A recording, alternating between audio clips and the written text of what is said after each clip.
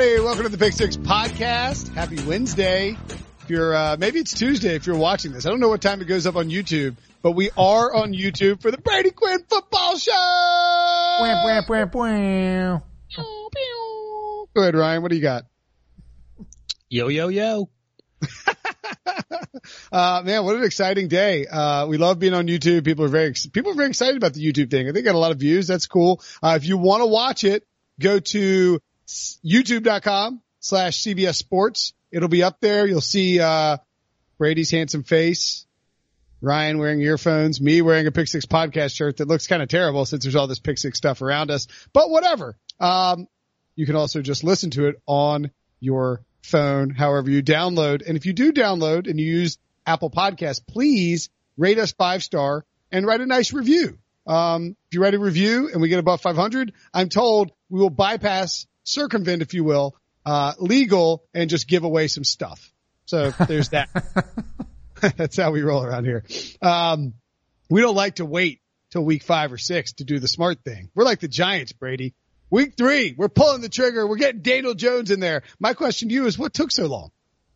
Well, you had to play a couple of games, I think, to do the right thing for Eli Manning and see what you had and give him one last shot.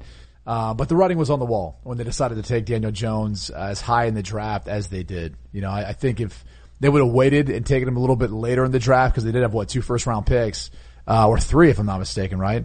Between Baker and obviously the defensive lineman out of Clemson.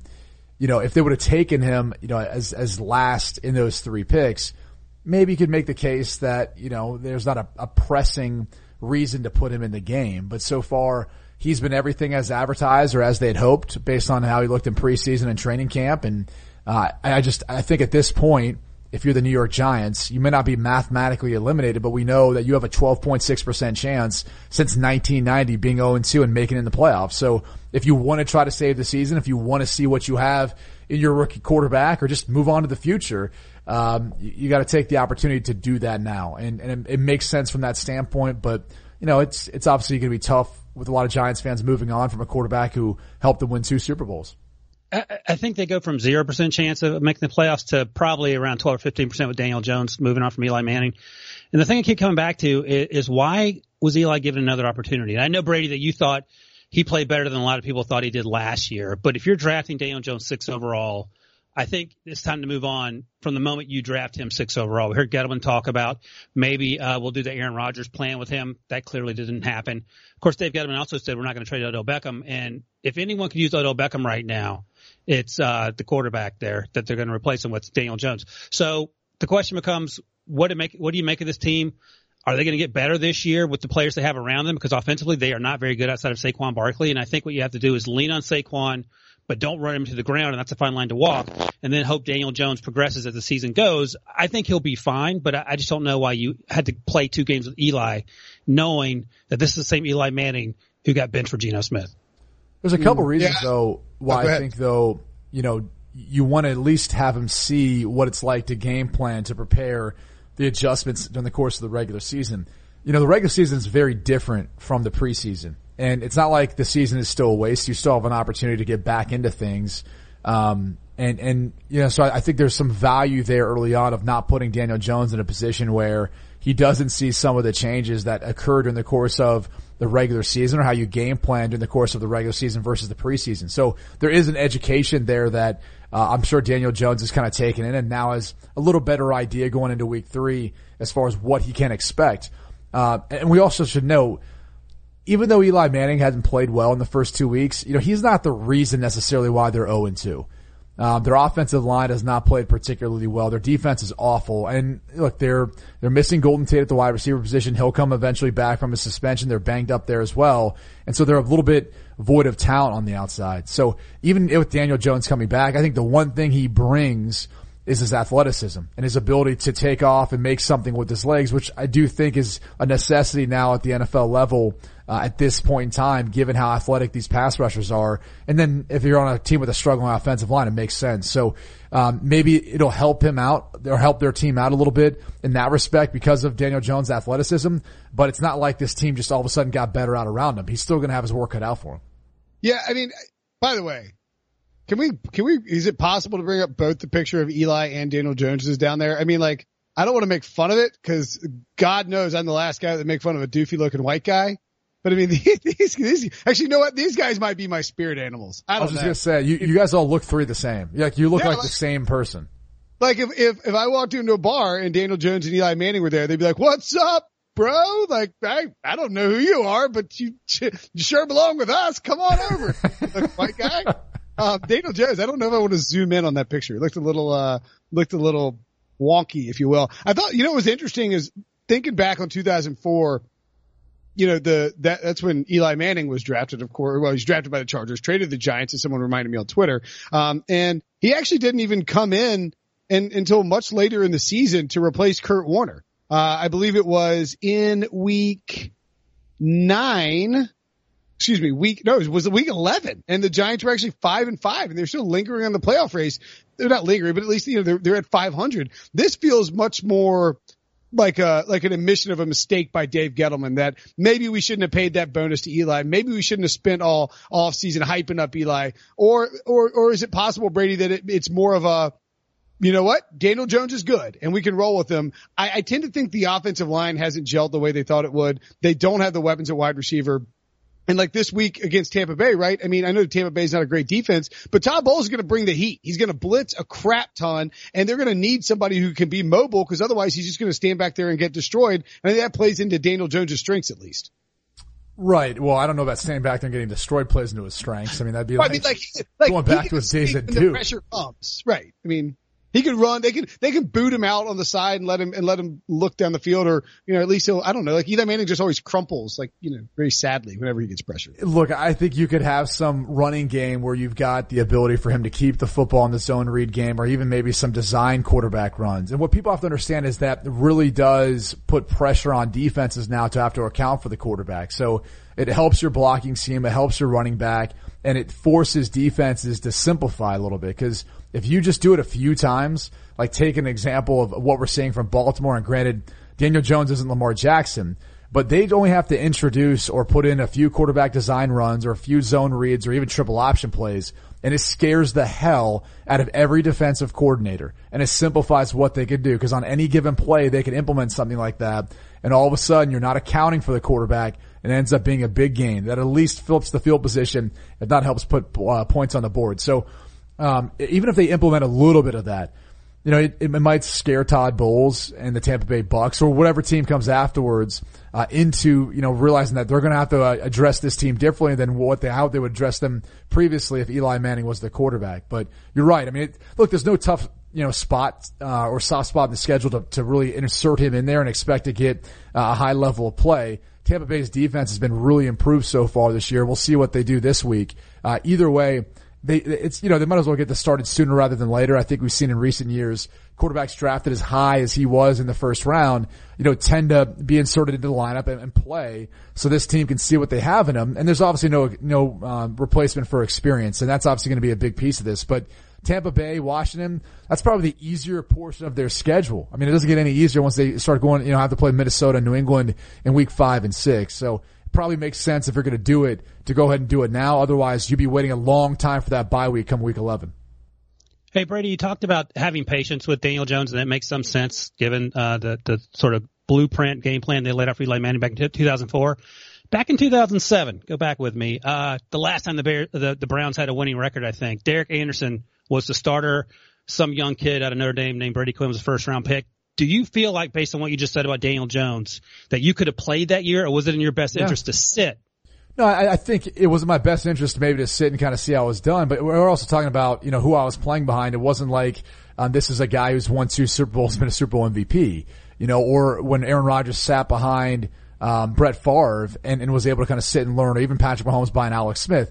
A little different situation in that case. Derek was competing with Charlie Fry to have the starting job. He didn't even start the season as a starting quarterback. So, that season would have made more sense, in my opinion, to put me in and let me play, especially as well as we were playing that year, and what Rob Chudzinski, our offensive coordinator, was dialing up. So, it didn't work out that way for me. And I think, what became a good season for Cleveland, winning 10 games, but not making it to the playoffs, ended up creating the following season, a little bit of indecision as far as what they wanted to do. And I think with how they handled it, keeping us both there, honestly probably left us with a little more fuzzy vision moving forward as opposed to moving on, trading him or even trading me for that matter, and then figuring out a more clear path for what they wanted to do at the quarterback position. What's the over-under for wins now that Daniel Jones is in there? 0-2 moving forward. So, I guess over the course of the season, but obviously you only get 14 games. They were 5.5 before. I just think the problem is this roster's not good, and I'm not sure. 3.5 is probably a fair number, right? Okay. Is it easier to sell, do you think, being a 4-12 team when you have a rookie quarterback than it is when you're trotting out a guy who looks like a dead wet noodle? No offense. But that doesn't save their job. How many times have we seen that, right? Didn't they try that in Chicago when John Fox was there? It was Mitchell Trubisky. Didn't save his job. Didn't save Jeff Fisher's when they put Jared Goff in. Tried it in New York with Gino. He got fired too. Yeah. You can go through a bunch of different circumstances where, you even insert the guy later on in the year and say, oh, well, we started a rookie for the second half of the year. Doesn't matter. Those coaches still got fired. So, I don't necessarily know that this, saves Pat Shurmur if they have a bad season and all of a sudden the ownership wants to go in a different direction. By the way, the Giants are now the Jets. They fire somebody every couple of years. What do you think Eli Manning does? Because my sense of it is that, either he's going to want to be traded now and try to go do something this year, or he's going to stay in New York in sort of a Jalen Hurts style role with Tua, right? Maybe that's a decent fit when Jalen Hurts had to come in and save the day in the SEC championship game a couple of years ago. Maybe that's sort of the comp here. He's going to stay in New York. He's going to try and be a good mentor and a good guy behind Daniel Jones, and then he's going to bounce this offseason either to retirement or maybe to another job. Do you think, Brady, that what do you think? Where do you go from here for Eli Manning? Because it is awkward to be one of the Mount Rushmore guys of that franchise. It's not Kurt Warner. They're sitting down. It's Eli freaking Manning. As much as we may debate whether or not he's a Hall of Famer, he's still one of the greatest Giants of all time. And so sitting there watching Daniel Jones, having the cameras zoom in on him every week is kind of awkward, right?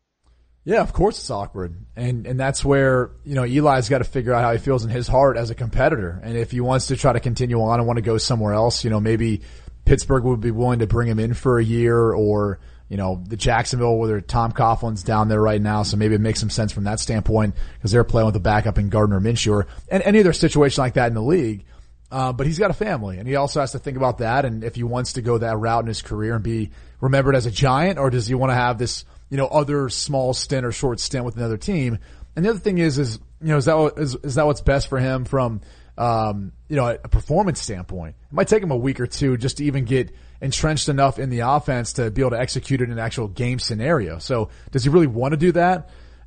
So I think he's got a tough decision to make. This guy's handled everything with such class though. I wouldn't be surprised at all if he just didn't kind of ride this season off. The Giants know that he's probably their best insurance policy, because as much as they want to see what they have in Daniel Jones, they know with that athleticism comes a chance that he could get hurt, or with the inexperience, he could get hurt going out there not knowing what he's doing against defenses he hasn't seen before. So if all of a sudden he ends up getting knocked out of a game, you traded him away because you're building for the future, then you're really hurting yourself or your chances of being able to be competitive in football games, if that still matters to you. And I think it does to some degree, obviously, to Pat Shurmur and Dave Gettleman.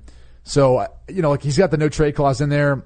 Everyone makes a big deal about it. If he wanted to be traded, he could waive it, I'm sure. Or they just outright, release him and let him, figure out how to sign a contract with another team. But, either way, I don't know that I see him necessarily going anywhere.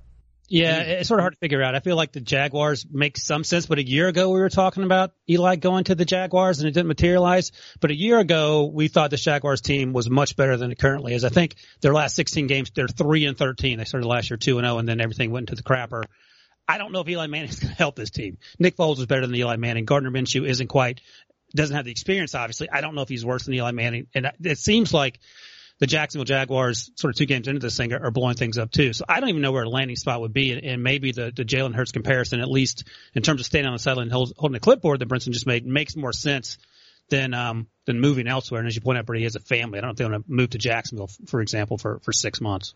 Also, I would add too, for a guy like Eli Manning, because for Peyton Manning, when he didn't have a choice. He was cut by the Colts. He was let go by the Colts, and they did that big ceremony, and Jim Irsay cried, and Bill Polian cried, and then got fired. And Peyton went to Denver, but like, if that hadn't worked out, we would look at it very differently. And the idea of Eli Manning, because like once you get far enough from this game, like think about Brett Favre in Green Bay and all the stuff that went down there. Eventually, time heals all wounds. Peyton, people still don't talk about Peyton's final year in Denver, where it's like, that guy was toast, but he was winning with his mind, and they still won a Super Bowl. Like Peyton Manning will get credit for the second Super Bowl.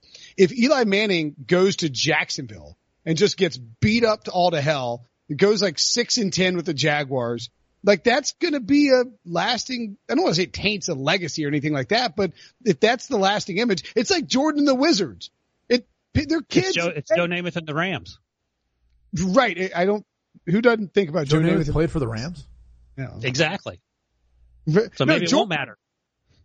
Yeah. I don't know if that's a great comp. Favre, even Smith and the Cardinals. How about that one? It's like that. Like, he's out there like limping around. You're like, what are you doing, man? Just go play golf or something. This is sad. I mean, I just feel like Eli on the Jaguars would be depressing, and in a way that I would soak up in a Schadenfreude kind of way, but for Giants fans, not for Eli. I don't know if I want to see that. Does anybody else actually want to see Eli go somewhere? And if there's no other contenders, nobody wants to pay that much money to take Eli Manning on as their like backup. Well, do the Jacksonville Jaguars even want that, right? I mean, they've already paid Nick Foles, and, even though Gardner Minshew's in there now, Gardner Minshew is actually doing a pretty darn good job. And so maybe it's worth, them trying to see what they have in this late round pick. And I'm not saying he's going to be the quarterback of the future, but if he continues to play at a high level and give them a chance to win games, which unfortunately they took out of his hands this past week, because I much would have rather him seen him throwing the football at the end of the game instead of seeing them trying to run the football. But nonetheless, do they even want to bring him in to do this? Is that the position this team's in? It seems like right now, given the issues with Jalen Ramsey, maybe they've got some other things on their mind or some other things th're more preoccupied with. Well, if you're going to segue to it, then I'm just going to take it and run regardless of what Devo says I can or can't do. Jalen Ramsey wants a trade. What do you, I don't know what the press conference, and I don't think we can actually play it, not because we don't have audio capabilities. It's just because he said 55,000 cuss words. He was dropping F-bombs left and right on Jaguars.com. Thank God they didn't stream it on NFL Network. He kept saying the S word over and over again. But it was I heard the phrase used, like it was a real press conference. It was real. Like he was kind of letting it all hang out there. At the same time, he didn't say anything. What did he say? He's like, I'm not going to give you guys the headline you want. It's like, well, you're sort of doing that anyway. You're basically telling us that you hate Doug Marrone, and that if Doug Marrone's not fired, you want out. And maybe even if Doug Marrone is fired, you want out either way. It was very clear. He does. What are you laughing at me? What did I do? Just you bloviating right now? I just was floored by the coffee kicked in. I was just floored by the Jalen Ramsey press conference. What'd you think? Well, I think that begs the question that if you didn't want to be a distraction, why do you have the press conference in general? I think a player in that position might be thinking to themselves, I want to get out ahead of this, or I want to basically provide some truths to all this, because there's a thought that maybe he leaked out there that he wanted to be traded, and he wanted to make sure everyone knew that it wasn't him, it was the Jaguars, right? And whether or not he asked for a trade. Jaguar too? Do you say Jaguar? Jaguars. It's Jaguar. Okay, I'm not from the South, so I'm north of the Mason-Dixie line. We say Jaguar. Yeah, Breach says that too. I wonder if that's a Middle East Ohio thing or something. Can we have Ryan go ahead and settle this? Ryan, how do you say Jaguar? I apologize, Brady. I say Jaguar. Jaguar. Okay. Ryan actually pronounces Jaguar. Ryan drives a hybrid Jaguar. Did you know that? Do you? Okay. Well, it's like good for the environment. I could see that. He's very conscious of things like that. Ryan, there's nothing that makes Ryan more proud than the fact that he drives like a 2010 Jaguar. It's his favorite thing in the entire world. 2009, Village Mobile. First of all, Brady, it's practical. Well, Second of all, great gas mileage. Well, I was going to say fuel economy, something that which you don't care about at all, Will. You're just tearing up this environment for everyone else saving their carbon footprint. Forget the gas, Brady. It's the hairspray.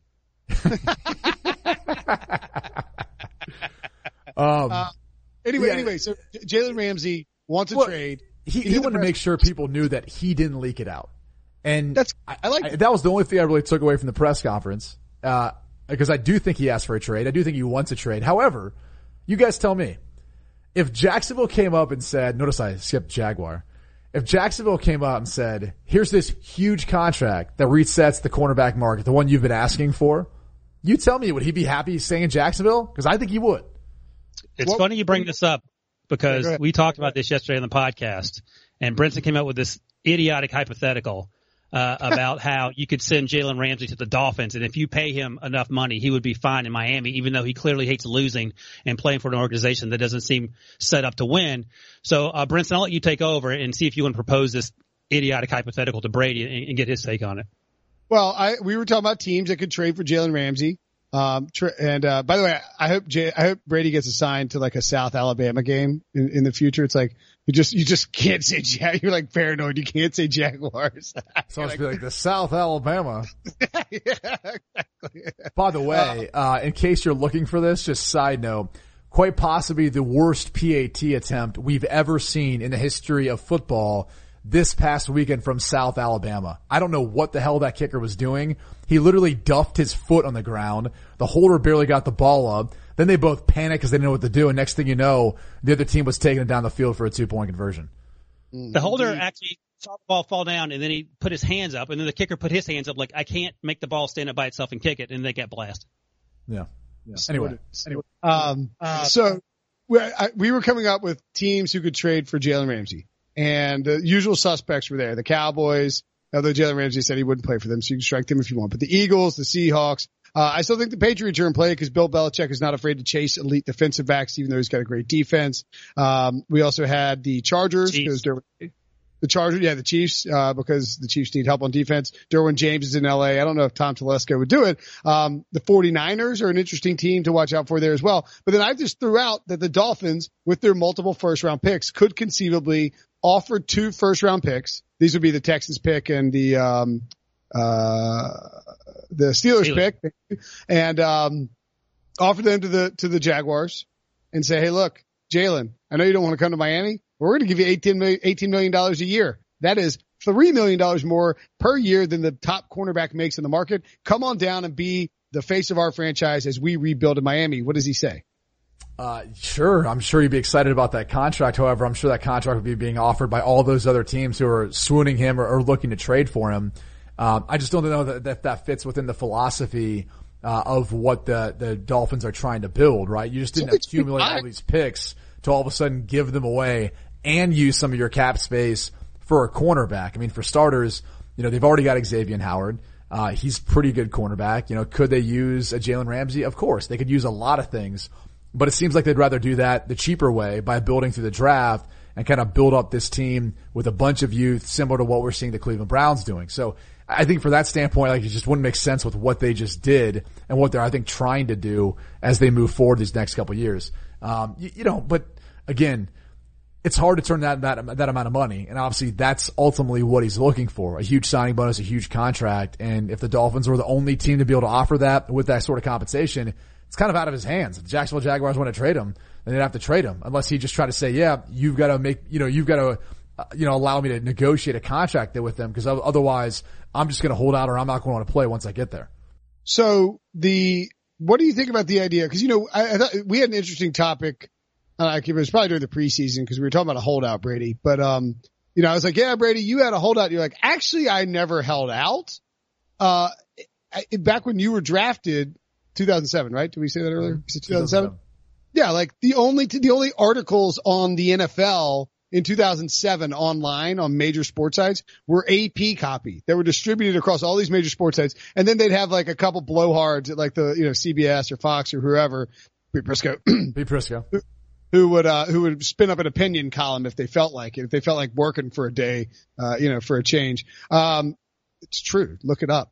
And, actually you can. I think our CMS just showed it. Anyway, I think it's fascinating how then you didn't have a choice. And like you had Tom Condon as an agent who's a really, really good agent. And even you, a first round pick and Tom Condon could not change the narrative of how something was perceived publicly just because of what was delivered in terms of information. It was the AP. It's coming from the teams. Roddy White talked about this on our telethon. I just think it's interesting. Now, are you what do you think about the way this has changed in terms of player empowerment? Like Jalen Ramsey can go to the Jaguars PR and say, hey, Tad, I want a press conference, 2:30 Wednesday. We're going up there, you and me. I'm going to answer questions about my thing. And then if it went wrong, he could just go get on Taylor Lewan's podcast and could start tweeting or Instagramming. Like, what are your thoughts on the ability of players to shape the message and to sort of control where they might want to go in the future for the NFL?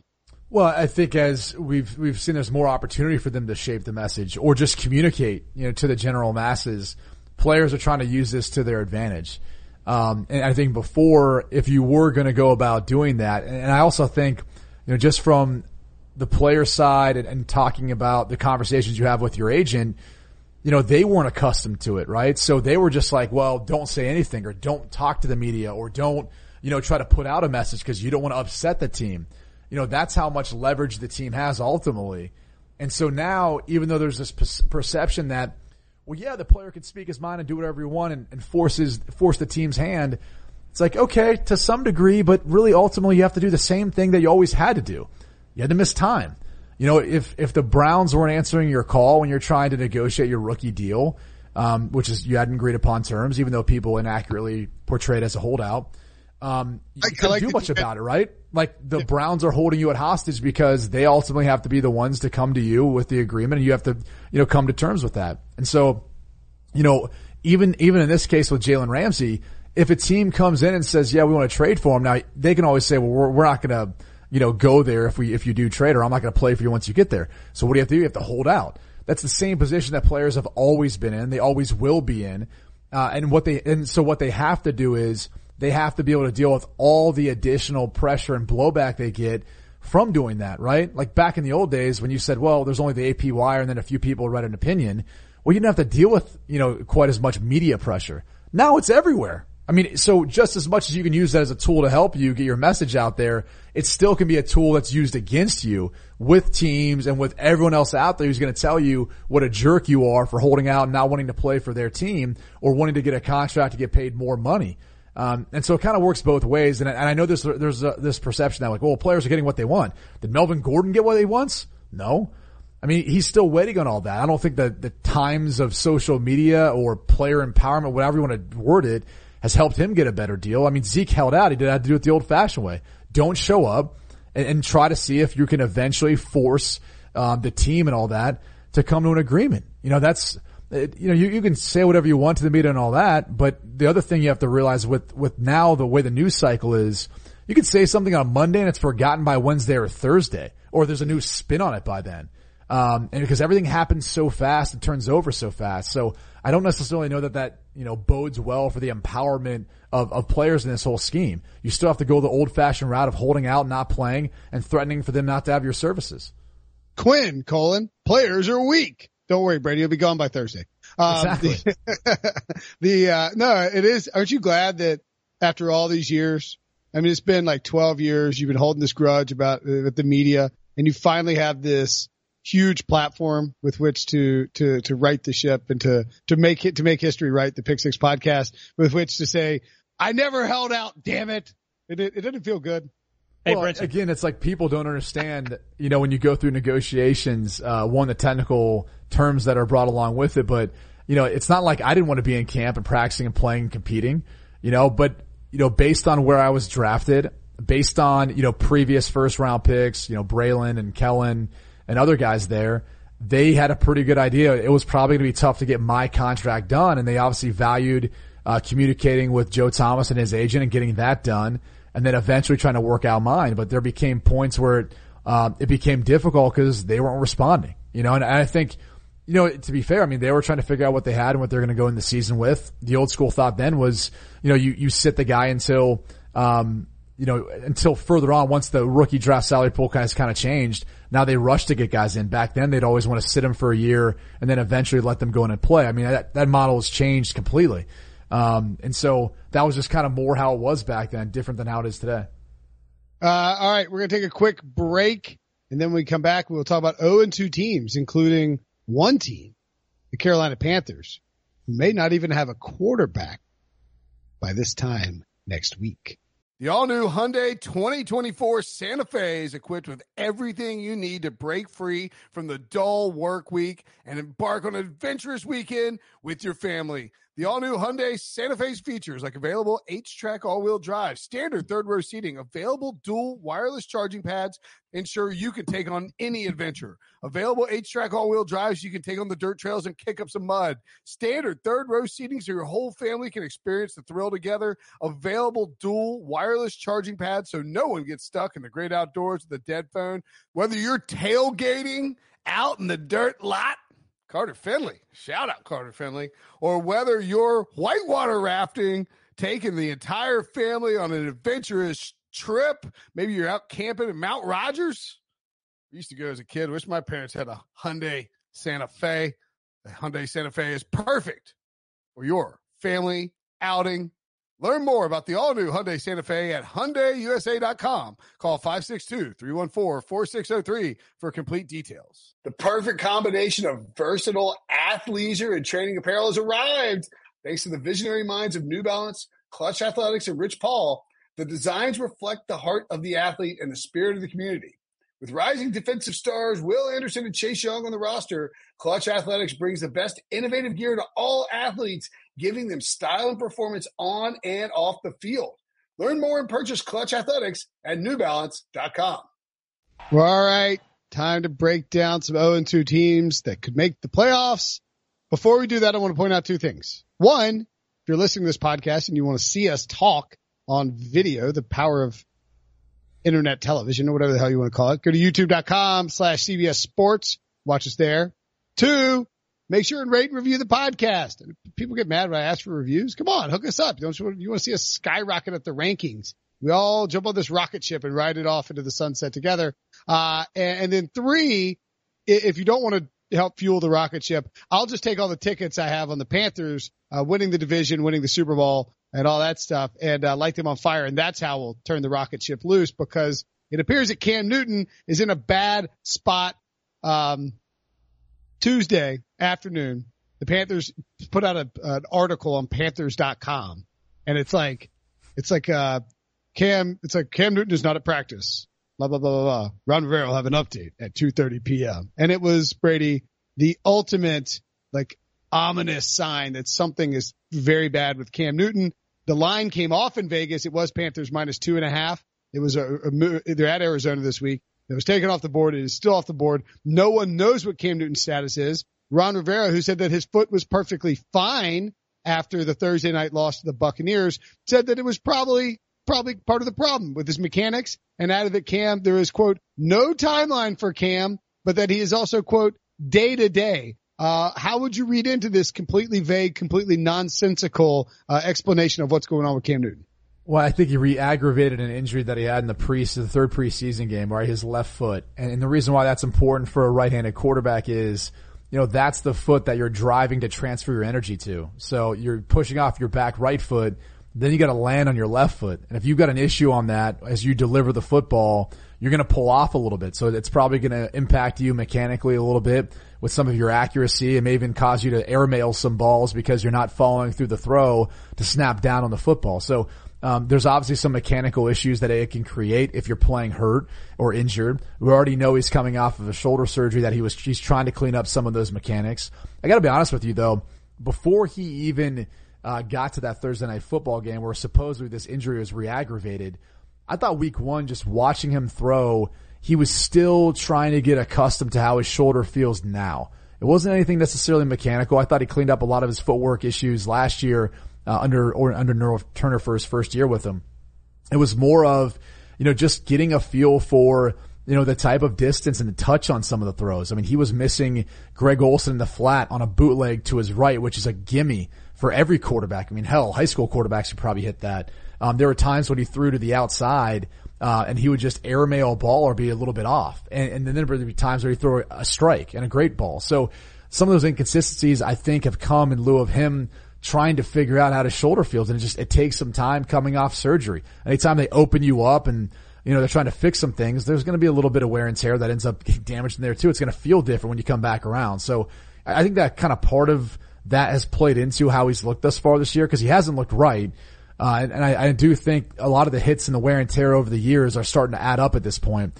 But as much as, you're probably concerned about Cam Newton and the 0-2 start and how he looks, I'm sure Ron Rivera is concerned too. Cause this team now, if you look at it, at least in the past 10 games, is 0-10. Remember, they lost their last 8 last year. They started off 6-0, went 2-8 down the stretch, if I'm not mistaken. So however you want to put that stat, but they are struggling right now with the way this team's played. I believe they actually beat the Saints in weeks. Not calling you out. Oh, is that the Kyle Allen start? Yeah, they beat the Saints, but the Saints started Teddy Bridgewater. And so they won like 33. I actually have it in front of me. They won 33. Allen actually played well in that game, by the way. Yeah. I mean, they should be their But last you're win. right, Will. That one win will probably save the pressure being on Ron Rivera for all the losses they suffered last year and this year. I'm just trying to save you from actually tweets. People are like, yeah, didn't you know they won in week 17? When you can get actually by me on the podcast. Isn't that more fun? Right. Exactly. The irrelevant week 17 game they won. My apologies. I'm not criticizing you, Brady. I'm just pointing it out to the viewers. Sounds like you are. Yeah. You know me, I personally don't care about Twitter, but you are on there very often, Will. I am on there a lot. By the way, you mentioned Zeke Elliott and like player empowerment. Can you imagine reading his mentions like full of Cowboys fans? Like, where are you at, Zeke? How come you ain't come back to play football for How's Jerry? Cabo? I'm coming down there to have some tequila. Do you want some too? I'll fight you right there in the sand, Zeke. I don't care. You need to get back and honor that contract you signed. People got mad at me for my North Carolina redneck impression. I can't imagine Texas people will like that one. Hey, Ryan, how come your Steelers ruined Cam Newton's life? Way to go, buddy. Oh yeah, that's going to end up being the highlight of the last year and a half for the Steelers, the way this thing's going. I do want to point out something. Kyle Allen made that one start. He's got one more start. He looks like he's going to make his second start this week. Behind Kyle Allen is Will Grier, and Brinson's talked about this before, where fans have already started calling for Will Grier going back to the preseason. He was not great in the preseason. He was a third-round pick. He was not great at the Senior Bowl when I saw him there. He was not great at a lot of the workouts. He had a great year, final 2 seasons at West Virginia, but that has not translated. And what I'm getting to is, thanks for asking, Brinson, my mock draft coming out Wednesday. And the Panthers may be taking a quarterback in the first round because Will Grier ain't the answer. We've talked about this. Cam Newton could be gone next year because his contract is such they can get out from under it if he's not healthy. And then you can talk about where he might end up once he gets healthy. But if they clear house, Rivera's gone, they move on for Cam, whoever comes in next might want a quarterback, and that quarterback might have to come in the first round. By the way, I was cheering for your mock draft, not for them to draft the first round quarterback next year and replace him. Somebody gift that Brady cheering for Ryan's mock draft. I'm excited to see who's going to have, because there's another quarterback that's going to be taking over for one team that you didn't have them, but someone else had him ranked as the number one in that class. It was a little bit surprising, but we'll get to that at some other point. No, we're actually going to get into that too in a second. But it's go time, Brady. It's go time. It's either going to go really well or really poorly for somebody. Anyway, before we get to the Steelers, we'll get to the Panthers, who I was going to have before this news about Cam Newton's future being in question came out as the number 1 0-2 team to make the playoffs. And of course you would. There's no bias there, by the way. Go ahead. There's no bias. Drew Brees is out for 6+ weeks. Jameis Winston is Jameis Winston, and the Falcons look like, as Ryan likes to say on this very podcast, doo-doo. I mean, how does Carolina look? I mean, think about how bad they were in the second half of last year and then into this year so far. But if Cam's not hurt, they have lost 2 games by 1-score games. Brinson. Yeah. Get a grip, better, man. Get a grip. Who played better? Brady, let me ask you this. If you had to have this quarterback for week 4, would you have Jameis or Cam Newton prior to the news we found out about his foot, based on what we saw last week? Oh, Jameis. Thank you. I mean, we're just being real about it. Based on the news, I mean, if Cam is hurt, yes, Jameis. But if we thought it was Cam's shoulder and he was adjusting to it, if Cam has some Liz fracture, it's going to be a problem. Instead, by the way, I've pivoted and moved the Panthers down to 4 because of the uncertainty involving Cam and his shoulder and his foot and you guys being jerks. And I've moved the Steelers to number 1. You know why? Because I'm taking all my chips and I'm shoving them in on Mason Rudolph. What do you think, Brady? It's interesting. I mean, look, we're joking about, some past, quarterback draft rankings. Look, Mason Rudolph was a really good quarterback at Oklahoma State. He was prolific. I think he threw for like 4,900 yards his last year, 13,000 or over that in his entire career there. There's no doubt he can get the job done. The issue came with the comparison. Someone had compared him to Dak Prescott. That was his quarterback. Chris Trapasso, one of our draft guys, had him compared to Dak Prescott in terms of the draft. But like, which became laughable because Dak Prescott rushed for almost 1,000 yards per season. He was a true dual threat quarterback that's adjusted. Like, you went from a prolific passer to a dual threat. Just none of it made sense. That was where the inside joke kind of came from. Nonetheless, look, they obviously believe in Mason Rudolph. That's one of the reasons why they traded for Minka Fitzpatrick and gave up a first round pick for him. So, they knew they needed help in the secondary. And if they can help out with teams scoring less, maybe Mason Rudolph can be the heir apparent to Ben Roethlisberger. So. Brian, what do you think? I know I'm biased. I went with your team, jerk face. What do you think about the Steelers making the playoffs after starting 0-2? What are the chances? Well, we're in this predicament because you picked them to go to the Super Bowl. That's how Big Ben got hurt to start with. So don't act like you're doing me a favor. I will point this out, though. I absolutely love the Minka Fitzpatrick trade because if you watch the second half of that game against the Seahawks, the reason the Steelers lost wasn't because of Mason Rudolph, who actually played a little bit better than Big Ben. And I think Ben's arm may have been hurting even last week, it sounds like. It was because the defense couldn't stop Russell Wilson. And look, finally credit to Brian Schottenheimer for throwing the football for once. It actually worked in his favor. I don't know why he hasn't done it before. But I feel like if you get beat constantly in the slot, like literally every time you take the field, why not go out and get the best slot cornerback / free safety and put him on the field immediately? It sounds like he's actually going to start Minka Fitzpatrick in week 3, which is sort of funny given that tells you how terrible the situation was there. And here's the other thing. And people are like, well, it could be a top 10 pick. It very well could be a top 10 pick.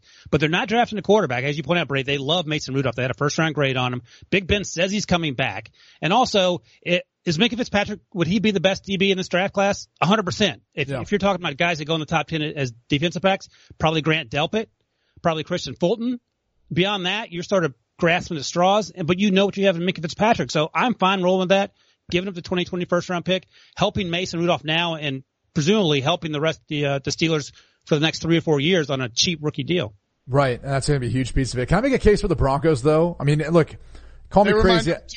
I was about to set you up, but you did it anyway. So roll. Well, yeah. I like the fact that you put him there because even though it's a tough division, right? The AFC West, we know Kansas City's really good. They're a 2-0 team. We know, that the Chargers are a good team, even though they lost this past week. They're 1-1 right now. The one thing I could say is we know they've got a really, really good defense. I think, as this offense continues to evolve and it's getting better, even though Garrett Bowles really struggled last week with the penalties and just handling Khalil Mack, which he's not going to have to do again. So I think they're going to be okay. I do think that team could maybe creep their way back into the wild card playoff picture. I mean, look, their schedule's not that difficult. And when you look at the AFC wild card picture right now with some of the injuries of some of these teams, I mean, look, the Steelers are a question mark. We don't know what Mason Rudolph's going to be able to do. You start looking through the rest of them. Like, do we expect the Bills maybe to be a wild card team? They're setting themselves up to be that right now, but we don't know how that's going to work over the course of the year if Josh Allen's going to continue to progress. So there's a lot of question marks, I think, in the AFC outside of New England and outside of Kansas City, in my opinion, being the top 2 teams. And then I think you look at maybe like the Chargers are in that conversation. And outside of that, like, I don't know how many more teams you feel that confident in. Maybe Baltimore, but do we think that's going to remain? I mean, there's just a lot of question marks. So I think it's fair to maybe even throw Denver in there, the experience at the quarterback position, an offense that's improving, and then obviously 2 of the best edge rushers we've seen in the NFL with a good defense. So I did this 0-2 team breakdown last year, and I basically went back and looked at historical trends and teams that had come back to make it, because as of last year it was 10 of 91. But coming into 2018, and now it is 12 of 98 teams that have done it since 2007, right? Could we make it easier for you to digest? Since 2012, 10%. Every year there's been a team that's been 0-2 that's come out and made it in the playoffs. Right. 10% rate. Typically speaking, there will be one team that will make it last year. I nailed both of them. No big deal. I'm not bragging or patting myself on the back here. Actually, I can physically do that in front of everybody. I can pat myself on the back. How do you like that, Brady? Anyway. The Texans and the Seahawks from last year, both fit into the mold of the categories that I had looked at. And those are, do they have a franchise quarterback? The answer is yes. Russell Wilson, Deshaun Watson. Do they have an experienced veteran coach who knows how to win? We can rip Bill O'Brien all we want. He's won a lot of games in Houston. Pete Carroll obviously qualifies. The other thing was, could they see a big explosion in scoring off of what they'd had in the first 2 weeks? They both saw a 7 points or more per game increase in terms of their scoring. They both finished in the top half of DVOA in defense. That's important. You got to have a good defense at the end of the year. And then one of the other things too is like, who do they play, right? Because the Seahawks played the Bears, and we didn't know the Bears were going to be good at the time. The Texans played they had the Patriots, and let's see, the Seahawks had the Bears and the Broncos. And the Broncos finished 6-10, but they were a pretty good team, better than the record. And the Texans had the Patriots and the Titans finished, combined 20-12. So I think in that sense, the Broncos qualify, I think, because I could see their offense improving. I don't tend to put too much stock into that late weird Monday night game in week 1. They played poorly, but I thought Joe Flacco made some really nice throws in that game against Chicago, and especially in the second half. Like, he was starting to look comfortable and let it rip. They easily could have won that game. They easily could have won that game. Dude, they were up with 31 seconds left, and then the refs screwed them. They should have won that game. Now I'm all mad again about it and didn't get to complain to Sean. You lost some money on it. Yeah, my wig's about to fly off. The other two, so like looking at the 9 teams though, I think you can easily rule out the Dolphins and the Jets. That seems fair to say. Thank you, Ryan. No, in all seriousness, obviously if the Bills regress, if the Jets get back healthy, maybe there'd be a shot. I don't know. The Redskins, I think you rule out. The Jaguars, if they lose Ramsey, honestly, that's their best player on their roster. I don't know how you're fighting for them. The Panthers, maybe there's a shot, but the NFC South is so competitive. It's hard to make a case for any of these teams. What about the Bengals? I can't see that. Because if you're looking at that division, I think they're closer to, being the 4th team, maybe 3rd right now, looking at what happens with Pittsburgh and Cleveland. But, they don't look like they can compete with the likes of Baltimore. Maybe that'll be different once they play this year, but I don't know. The Bengals have 2 games. All right, Ryan, you're a resident Bengals hater. They have 2 games on the road at Buffalo and at Pittsburgh. They would need to start winning right away. Arizona at home, at Baltimore, Jacksonville at home, at Los Angeles. It's a tough schedule. They needed to steal one of these early on. They gave up 41 points to Jimmy G, but it's possible that the 49ers are better than we think. I think the offensive line for the Bengals is going to be a problem. But I would say too that if you look at the Jaguars and Redskins schedule, they fit the mold as a team who could have both those teams fit the mold as a team that could have a better defense than we think at the end of the year, could score more points than they have so far, played good teams at the outset of the season. But they couldn't improve their scoring? Do you think the Redskins and Jaguars will? I don't know. I'm not necessarily betting on that. Redskins are averaging 24 points a game, so they probably will not. Now, I think they're going to regress back to the mean. Take it easy on that.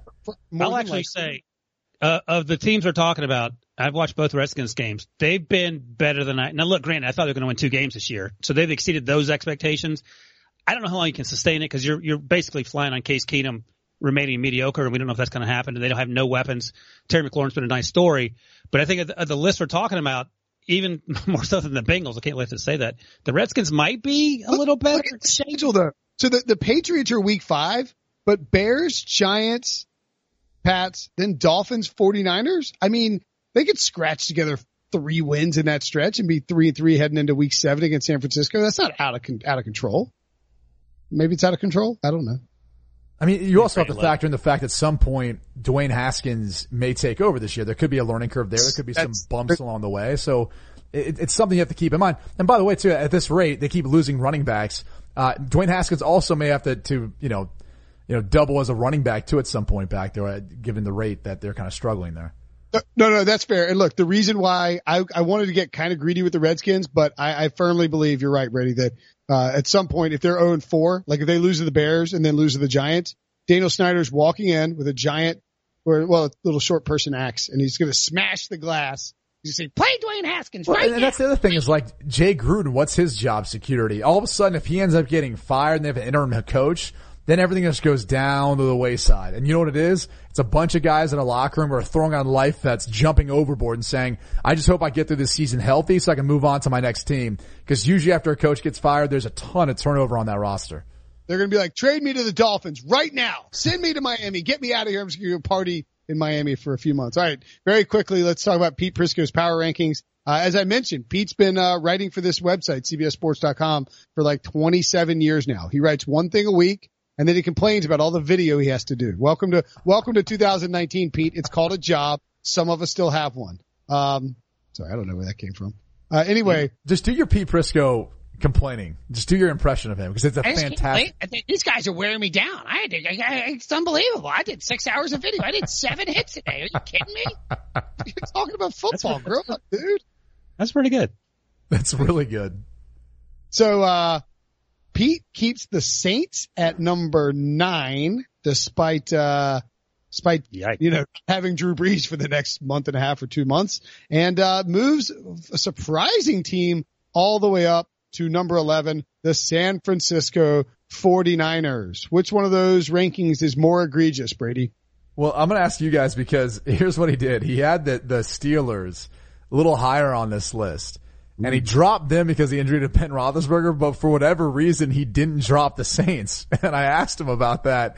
And he's like, yeah, I probably should have dropped them a little bit further. I mean, you tell me, like, what is this Saints team without Drew Brees? Because I wouldn't say they're a top 10 team. I'm not even sure if they're in the top half of the league without Drew Brees as quarterback. Would you, Ryan, if the Bills and Saints played on a neutral field tomorrow, who would win? I'm going with the Bills. I'm with Pete Prisco. I'm all in on Josh Allen. I do like the defense a lot. Ed Oliver, the rookie's playing really well, but that's a really good defense. You guys may have heard Sean McDermott with William Mary, so I'm in on that as well. And by the way, the last time that Teddy Bridgewater started a football game, he lost to some guy named Kyle Allen. So it's not exactly like he's going to set the world on fire. Then you have to sort of figure out what's the balance between Teddy B and Taysom Hill. How's that going to work out? We know that Sean Payton once called Taysom Hill Steve Young. He's got Steve Young on the bench behind Teddy Bridgewater, so I don't know how much he believes that.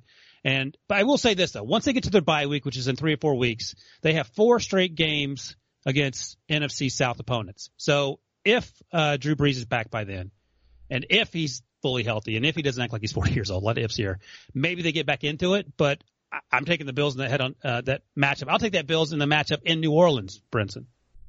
I was going to talk about, as you look at the schedule for the Saints, I mean, one, it doesn't get really easier down the way. I mean, for Teddy Bridgewater, Taysom Hill, whoever, you got to go out to Seattle, play Dallas, and obviously Tampa's defense looks much improved. I want to touch on a team that he had moving up, the Niners at number 11 in his spot. That's a team that's interesting to me only because they're 2-0 right now, and I don't know if I'm buying it. And I think the reason may be the fact that I don't know that they've played the toughest opponents to start off the season, right? Wins over Cincinnati and obviously over Tampa. And then this week, it's not like they'll necessarily be tested. They get Mason Rudolph now starting for the Steelers coming to their house, and then, the Browns after that. So it'll be interesting to see, like, what this team's record is, because I think a couple weeks from now, we might be looking at them as one of the best teams in the NFC. I just had a hard time believing that for some reason. Do you guys kind of see that being the case too? Like, this team could get off to a really good start in the first half of the season, but I could see them kind of struggling as they get on to the latter part of their schedule, where they've got to play more NFC West games. I actually think that I could see the Steelers winning that game. Is that crazy? I don't think it's crazy. I mean, like, the one thing that the 49ers really have going for them right now, besides Kyle Shanahan's ability to scheme open receivers and get Jimmy Garoppolo easy throws, is a defensive line that looks like it's playing really well. And this is, this is why Ramsey makes sense on that list of teams they could trade for, because it would help their secondary. But the Steelers have a good offensive line. And the Bengals don't, and the Buccaneers don't. So I wonder if they're able to neutralize that defensive line at all, give Mason Rudolph some time to throw downfield. He can throw vertically. We know that. And the Steelers have weapons down the field. So I feel like Pittsburgh could go in there and win the game. You buying what I'm selling here, Ryan? No, they're 1-5 on the West Coast under Mike Tomlin. I don't know what's magic going to happen. I think, and Brady sort of hinted at this, and you did too, Brinson, Kyle Shanahan is a huge difference maker in this game. Keith Butler, the defensive coordinator for Pittsburgh, hasn't been doing a great job. I'll leave it at that. Kyle Shanahan has actually been over-managing, I feel like, and getting the most out of Jimmy G, more than we obviously saw briefly last year and the preseason when people were really worried about it. But if they get to 3-0, you sort of have to take them seriously. And I think you're sort of leaning on the defense, and you have Kyle Shanahan doing those things that help Jimmy G make easier throws. He's still missing some throws. Brady, how important is it to have an offensive coordinator like that as opposed to some guy who's maybe just feels like maybe he's in over his head or whatever? You're relying solely on the talent of the players. I think you bring up a good point, because Kyle Shanahan seems to do more with less, and he seems to really put Jimmy G in a good position. I think that's part of the reason why people are little bit concerned or curious to see how he's going to be this year and if he's going to be the long-term answer at the quarterback position. Because when you turn on the tape and you watch what they're doing, you're going, man, there's guys running wide open. And this isn't necessarily the most talented roster. So, for that reason, I think there's some questions about Jimmy G, but he's played well so far in the first couple weeks. And I think he'll continue to do so if that ends up being the case. My concern is that offensive line you mentioned, Joe Staley being out, that's going to hurt them obviously. And as they start to play better opponents, I think it's hard then to scheme up when you're getting overmatched, in particular up front on the offensive line. But it's hard when, you can't win on those one-on-one battles. Eventually talent will take over, and especially once you get against some of the better teams, even teams within the division where Kyle Shanahan, for as good as he is scheming things up, so is Sean McVay, and you've got to play him twice this season. So, those issues start to arise when you have to go against the better talented teams when they still have good coaching staffs too. They have the Steelers they draw a little lucky stretch here at the beginning of the year. They have the Steelers in week 3, a bye in week 4. The Browns, who do not have a very good offensive line. Then they have to play the Rams on the road at the Redskins, Panthers, who might be missing Cam Newton. So they could draw they could miss Cam and Ben, in that sense, which would be beneficial. The Cardinals are not going to be a freebie, but starting in week 9, it's Cardinals, Seahawks, Cardinals, Packers, Ravens, Saints, Falcons, Rams, Seahawks. You better get your wins in early, San Francisco. The interesting one about that is like the Saints at the end of it. People keep talking about this injury to Drew Brees being 6 weeks. I think it's minimum 6 weeks. Like, it could be a lot longer than that because people don't realize when you have surgery on your throwing hand and you've got to get back all that feeling and the strength. And I know it's small and people think you can just pick up a football and start playing again. It doesn't really work like that. So, minimum 6 weeks, maybe longer. I mean, I had 2 pins put in my right index finger. I'd actually smacked it off of Marcus Stroud's helmet on a Monday Night Football game back in 2008. Didn't realize that I had broken the bone at the top of the finger and then ripped off all the tendons in this top part until Wednesday of that following week. And then at that point, tried to play the next week versus Houston. Couldn't really control or throw the football, and had to get the pins inserted and put in. They were in there for 6 weeks. Once they were taken out, then it took a period of time thereafter where I was still gaining back strength, my dexterity, and just feeling, which I still don't really have much feeling on the end of my finger just from inserting those pins in there. So it's something that it's not going to be that easy to come back from. Teddy Bridgewater is going to be the quarterback that's largely going to help get this team, to the playoffs if indeed they are able to get to the playoffs. I know we're sort of running out of time here, but I do want to ask you about that because it's sort of stupid of me and for not being like, hey, Brady, you were a professional quarterback. What's it like dealing with the thing that I was just going to say, but like you mentioned coming back from it. I think even after you get the strength back, how much is that going to affect Drew Brees' ability in terms of accuracy and in terms of, holding the ball, not fumbling? All of that feels like it's a sort of a ramping up process, right? Yeah, it takes time. That's what I'm saying. Like 6 weeks is the earliest then they're saying, but you still need time to throw the football and get back to, getting adjusted to the new normal. You're like, my hand never felt the same after that because the way the ball would come off my finger. Because you couldn't feel it quite the same. And people are like, well, it's your right index finger. What does it matter? You're like, well, when it's your thumb and your right index finger, if you're a right-handed throwing quarterback, it's the most important part of your grip on the football. Your thumb's going to help with guiding the football, and your index finger, as it rolls off and you pronate your wrist, it's the last thing that touches. You literally push off with it off the tip of your finger. So when you hurt either one of those two, you obviously impact not only your ability to grip, but your ability really to stabilize the football and control it when you're throwing it. And then as you release, the power and everything pushing through your index finger. And so that's more of the concern moving forward is how long it's going to take him to either get adjusted to the new normal of how this, his throwing hand and his thumb feels, and just get back that strength and being able to control and be as accurate as he's accustomed to. So, all those things are big question marks, I think, for this season for Drew Brees and as far as when he's going to be able to come back and be the Drew Brees that I think we expect him to be. Remarkable circumstances unfolding in the NFC South in terms of like long-term future for Drew Brees, Cam Newton. Who would have thought Jameis Winston might be the best quarterback in the division after 2 weeks? But I'd still take back. I know. Although he threw a couple bad interceptions on Sunday Night Football. My goodness. I'm throwing to Austin Hooper, bro. What are you doing, man? Dude, some part of me felt like there was a bus driving by and Steve Sarkisian just got tossed underneath it and Matt Ryan was driving that. I was like this, he had a great statistical year last year with Sark, and then all of a sudden after the season, they're like, yeah, they want to go with Dirk Cutter instead. I was like, all right. See how that goes. All right. Fortunately, we'll have Brady on every week on the YouTube show now. Very exciting. You guys do YouTube every day? Not yet. We're waiting on some technical difficulties involving somehow a millennial who can't set up a camera. Anyway, not Debo. It's Sean. Don't worry about it. We'll be back next Tuesday with the Brady Quinn Football Show. We'll be back tomorrow with we'll be talking Heath. We'll get Heath and BMAC on for fantasy stuff. Thanks, guys. Talk to you soon.